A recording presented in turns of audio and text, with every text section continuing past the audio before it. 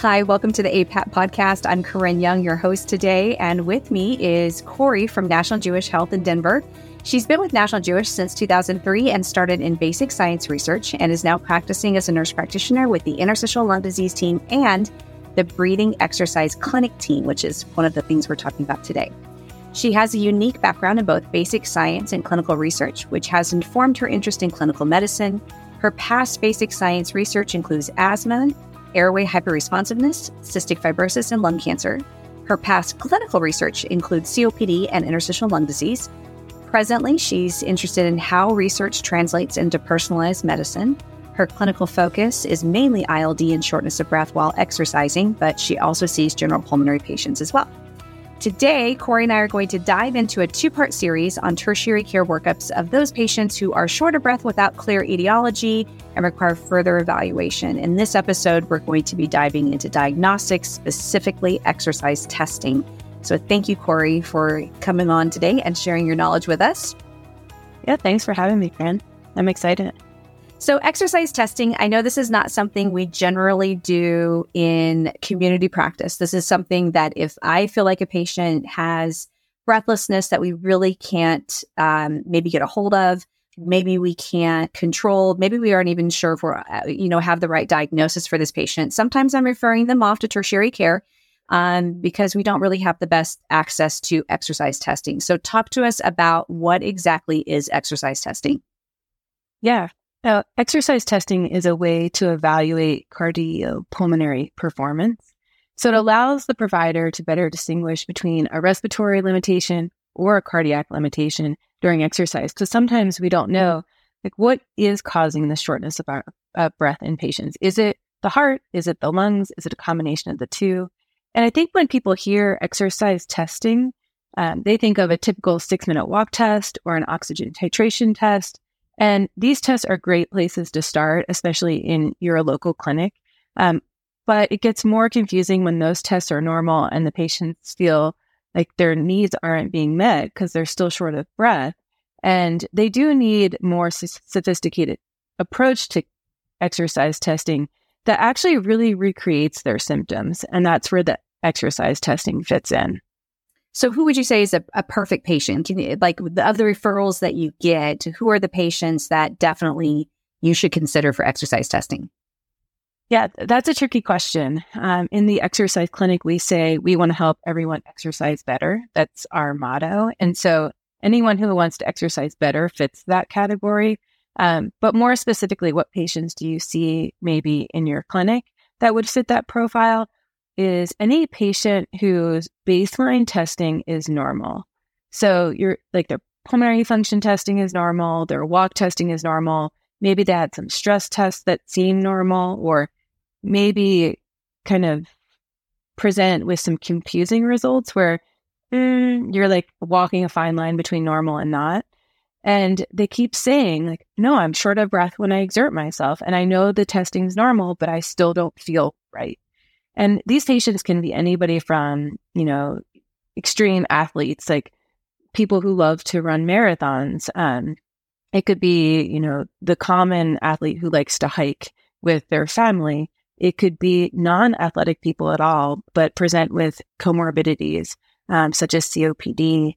Even interstitial lung disease, we'll see patients' shortness of breath really out of proportion to the testing that we see, and they would be good candidates as well. All right. So let's talk about now what are the different types of exercise testing. I know oftentimes in our, not even our facility, but the hospital system that's kind of adjacent to ours that does offer exercise testing, there's only one option for us. And so I was pretty shocked to learn there's different types of exercise testing. So what types are there? Yeah, there actually is. So I'm wondering, is the more common option you hear about, patients call it the bike test. Is that what you have in the hospital close to you? Yeah. So typically when you say exercise testing, patients say, is that the bike test I heard about? And yes, so that's the most common, well-known cardiopulmonary exercise test. It is done on a bicycle with or without an arterial line. And what this testing, so across the board, there's some general commonalities that all exercise testing gives us. And it's important to know that, what are we assessing across the board? No matter what the exercise test is, what you're looking for is the ability to increase workload so that you can actually have a maximal exertional test. Remember, we're trying to recreate symptoms here. So we have to ask the patient, this is a maximal exercise test. I need you to max out your body. And that can be pretty scary. So we do have a safe environment for them to do that. And it's a great way during this test to measure physiological response to exertion or to exercise. So we're watching their heart rate. We're assessing their stroke volume, their tidal volume, their ventilatory frequency as they respond to exercise. We can also see their anaerobic threshold, their peak oxygen consumption, and this is a hot one here. It's called the VO2 max. A lot of people have heard about that. And the ventilatory efficiency for carbon dioxide, or what their gas exchange is doing. So when you think about just in general, cardiopulmonary exercise testing, all three tests we're going to talk about assess those things. Now, when we get a person on the bike, how do we measure their exertional workload? Is through their pedaling.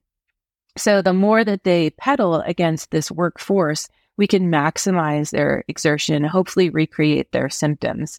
And it's always beneficial to do it with an arterial line. We do get more information. And so, some patients say, look, I'll do the exercise test, but I don't want it to be invasive. And this is a great first step.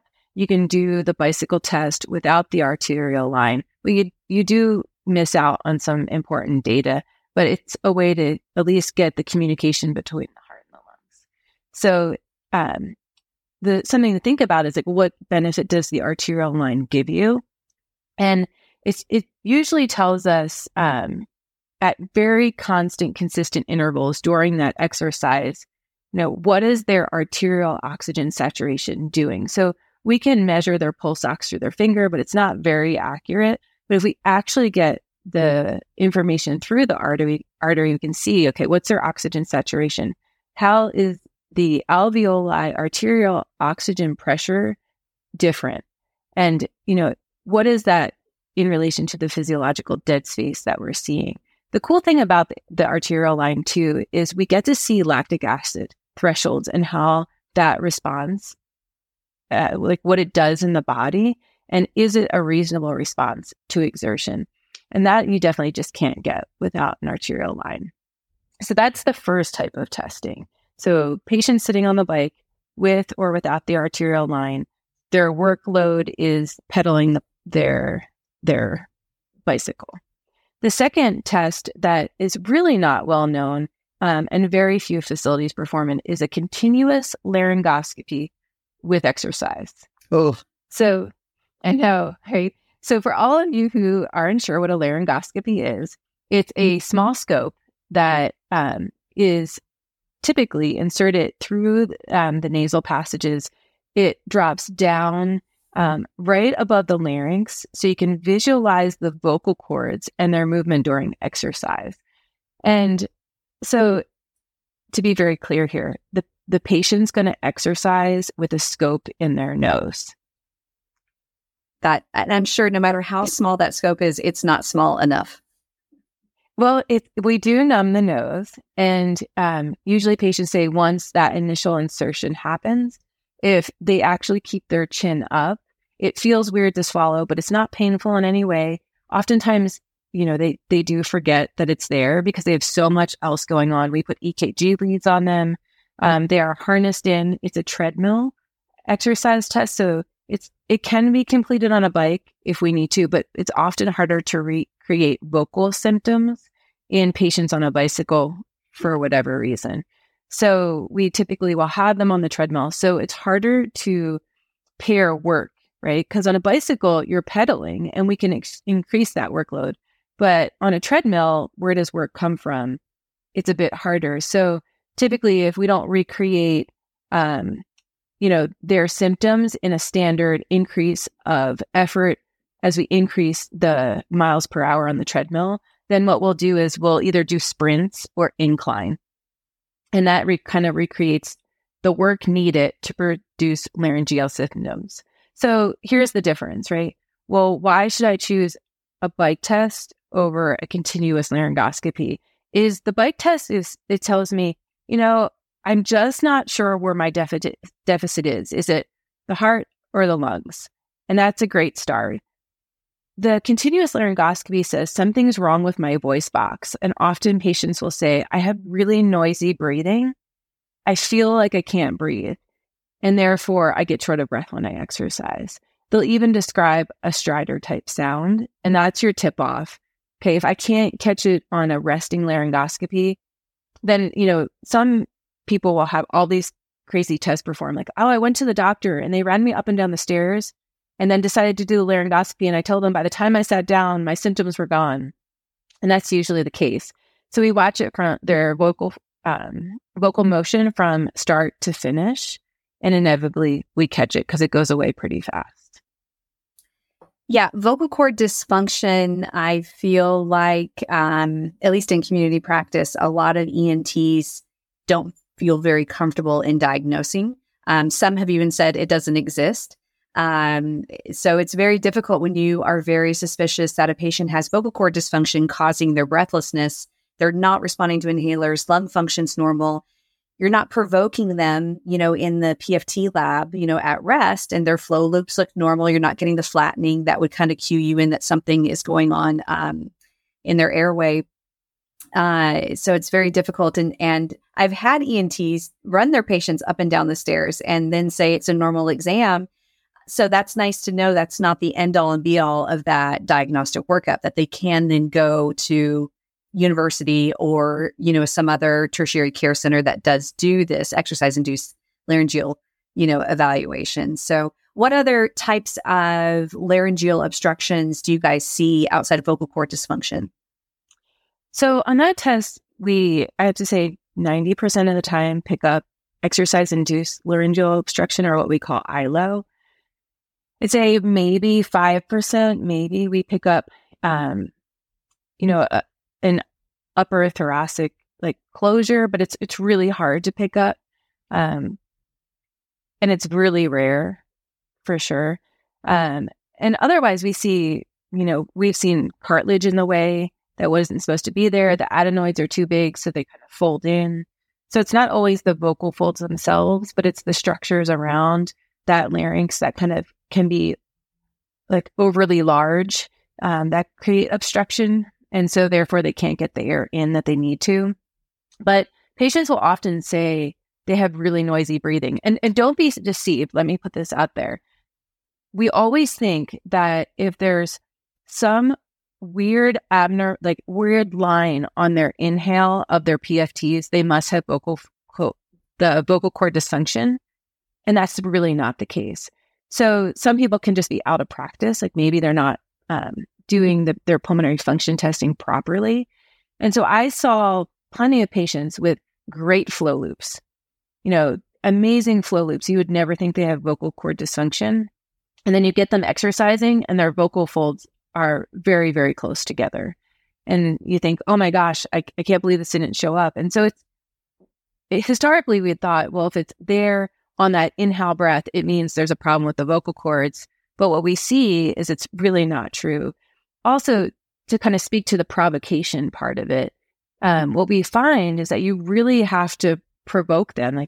These patients are working really hard to recreate their symptoms. And it can be scary because what the body does is it learns to back off.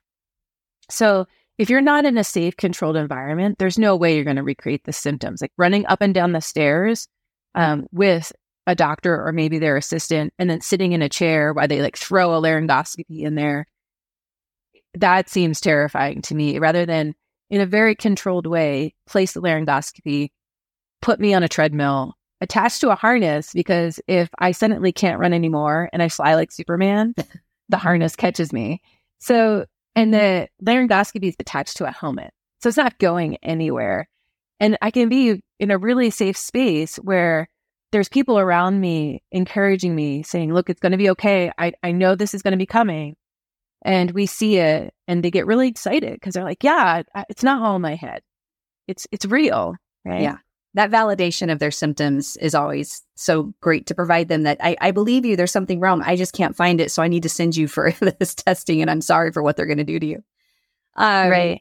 Let's go back a little bit to CPET. What are the most common things that you see on CPET for patients who've been worked upside down and backwards for their breathlessness? What are the most common things that you see? Yeah. So I think you have to think about, we are looking at the communication between the heart and the lungs. So what gets a patient to stop exercising? Like during this test, why does the patient stop exercising? And it's either because they've reached their max heart rate. Okay? We can't exercise above our max heart rate. So if they've actually achieved their max heart rate and they stopped exercising, that's a pretty normal test. We're pretty satisfied with that. Sometimes they reach their ventilatory ceiling, and that's usually like a pulmonary issue, or there's an issue with their gas exchange. So again, like 3 reasons why patients would stop exercising: they reach their max heart rate, they reach their ventilatory ceiling, or there's a gas exchange issue.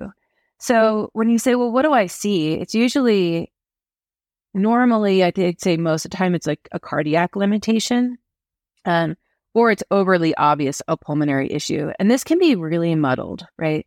If patients are taking beta blockers, for example, like, can they really reach their cardiac ceiling? No, oftentimes they don't. So that's one thing to kind of be aware of. Or if a patient has known COPD or known ILD, they're going to max towards their ventilatory ceiling pretty quickly, right?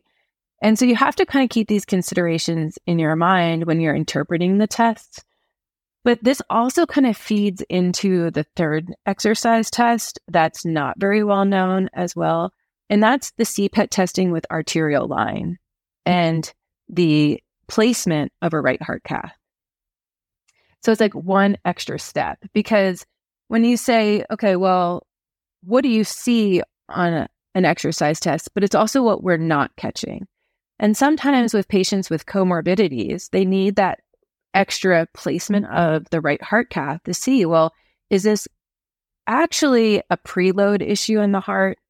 Is this an issue with the contractility of the heart, or is it an afterload issue? Is this pulmonary hypertension that hides because it can't be found on an echo? It can't be found on a stress test, that it really requires max exertion. And some people say, well, it doesn't seem fair. Like, my patient can't walk up the stairs, right? And I think they have pulmonary hypertension, but I can't find it. So the only way to really find it is really asking them to complete this max exertional test with that line in place. And that's the most invasive testing we have. So when you think of the CPET as a concept of a whole, right, you have a CPET without arterial line. We get information. It's really good baseline information for patients without comorbidities. Once you add on the comorbidities, I think you need the A line in the very least. And then if you're like, well, I know they have comorbidities, I really am not sure if pulmonary hypertension is a factor, but given the history of the comorbidities, like maybe they have COPD for 20 years, or maybe they have advanced interstitial lung disease, and you feel like the pulmonary hypertension is hiding, you always ask for the CPET with the arterial line with the right heart cath. And sometimes we'll do like a stepwise process. So where you're hoping to catch what we need to catch without doing the right heart cath. And sometimes patients have to do 2 tests. It's hard to know. And it's definitely this experimental world. And that's why I love it. The patient will present and you're like, okay, what are the steps in order to find out, how do I recreate your symptoms? And then how do I figure out what's really happening and what do I do with you? Yeah. How about patients who present where, unfortunately, I see a lot of patients who the primary care or cardiology has kind of brushed them off as obesity and deconditioning. And they're it just seems out of proportion, What do you see on exercise testing that would lean a little more towards, well, the patient is deconditioned, for their weight or for that type of thing, but the rest of the testing looks okay? What does that look like for you on the CPET side? Yeah, so deconditioning screams low cardiac threshold. So they're not going to be able to reach their max cardiac output. That's usually deconditioning. All things being normal. Right. All things being normal, that's the only factor. We'll basically call it deconditioning. And then we'll talk to them about, weight loss, reintroduction to exercise. And that's where it gets sticky in the medicine world because we don't really have a way to reintroduce them to exercise that feels satisfying right now. So we do have this process where if it is true deconditioning without comorbidities, just obesity, luckily for us at National Jewish, we have a metabolic clinic. And so we'll send the patient to the metabolic clinic. Number one rule for the metabolic clinic is they have to be willing and wanting to lose weight. So it's a pretty rigorous program. And then two, we have them start with physical therapy. Like, what's their baseline exercise tolerance? And then once they meet that, the physical therapy group and the providers will talk and say, okay, well, where can we push them next? And oftentimes it can take 1 year to 2 years to get these patients on track. And then we can always reassess with another CPET. Like, can they meet their max cardiac output now? And does it feel satisfying for them? Sometimes we go by symptoms. Sometimes we recreate the test. So I'm hearing you say it's okay to send patients who are obese and deconditioned to make sure that really is the problem. Oh, for sure. I mean, like I said at the beginning, our goal is to get everyone exercising. And if you're having a limitation to exercise, my job is to figure out why. And if it's obesity, let's work with that. If it's, one thing we'll talk about in the next podcast is breathing pattern disorder is a huge bit of what we see in this clinic. It was traditionally a wastebasket diagnosis, but what it means is that the patient has this erratic breathing and they're hyperventilating and they need help just as much as the patient with obesity. So yes, send anybody who would like to exercise and they're not sure if the limitations are actually real or something that they can work with in a way of correcting. Do you guys modify anything for patients who have physical limitations otherwise? So a great example of like those patients that you just don't know what to do with would be somebody who is breathless with exertion and normal testing thus far.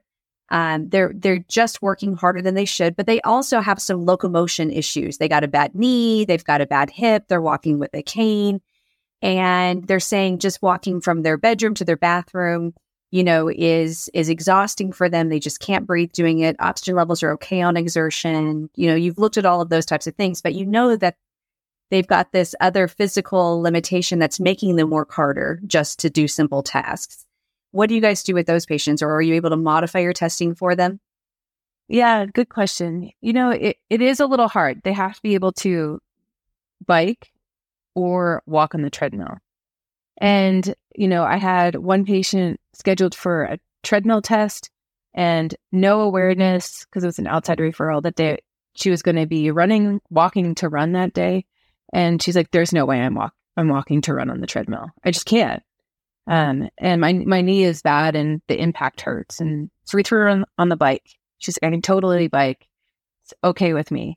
So I think if the patient's willing to be flexible, they do have to walk to run, right? And if walking is their maximum exertion, then they'll just walk or bicycle because we have to recreate enough work for them to recreate their symptoms. Okay. Well, that's good to know. Are there any other patients that maybe you see very late in the game because maybe the referring specialist didn't feel like they met criteria to get exercise testing, or patients that maybe we're not thinking of in general practice? It's never too late, right? I think that's the important thing. I feel like it can be too early, but it's really never too late. And what do I mean by that is sometimes it's more frustrating when for a patient, they're coming to an exercise clinic and we perform all these tests at rest, right? And then they say either, I don't understand why you're doing this. My problems with exercise. And that's the hardest patient to work with. It's not the patient who has all this testing done at rest. Mm-hmm. And they're like, look, I came here for an exertional test and I'm hoping you solve my problems. I'm like, I hope I solve your problems too. But it's never too late, I think. And that's the important thing to remember. Like if you have a patient that's really struggling and maybe you worked on deconditioning, maybe you worked on the reintroduction to exercise and you've done all you can, we're a great resource. And I tell patients right up front, I don't have all the answers, but I'm willing to be curious. That's a great quote. I love that.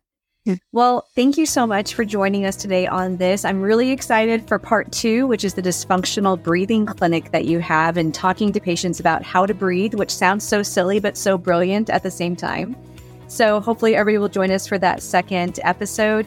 Thank you again for listening, and please like, subscribe, follow, anything you can with the podcast that helps APAPP bring you more free content in the future. And thank you again, Corey, for joining us. Yeah, thanks, Corinne. It was fun. See you guys again next time.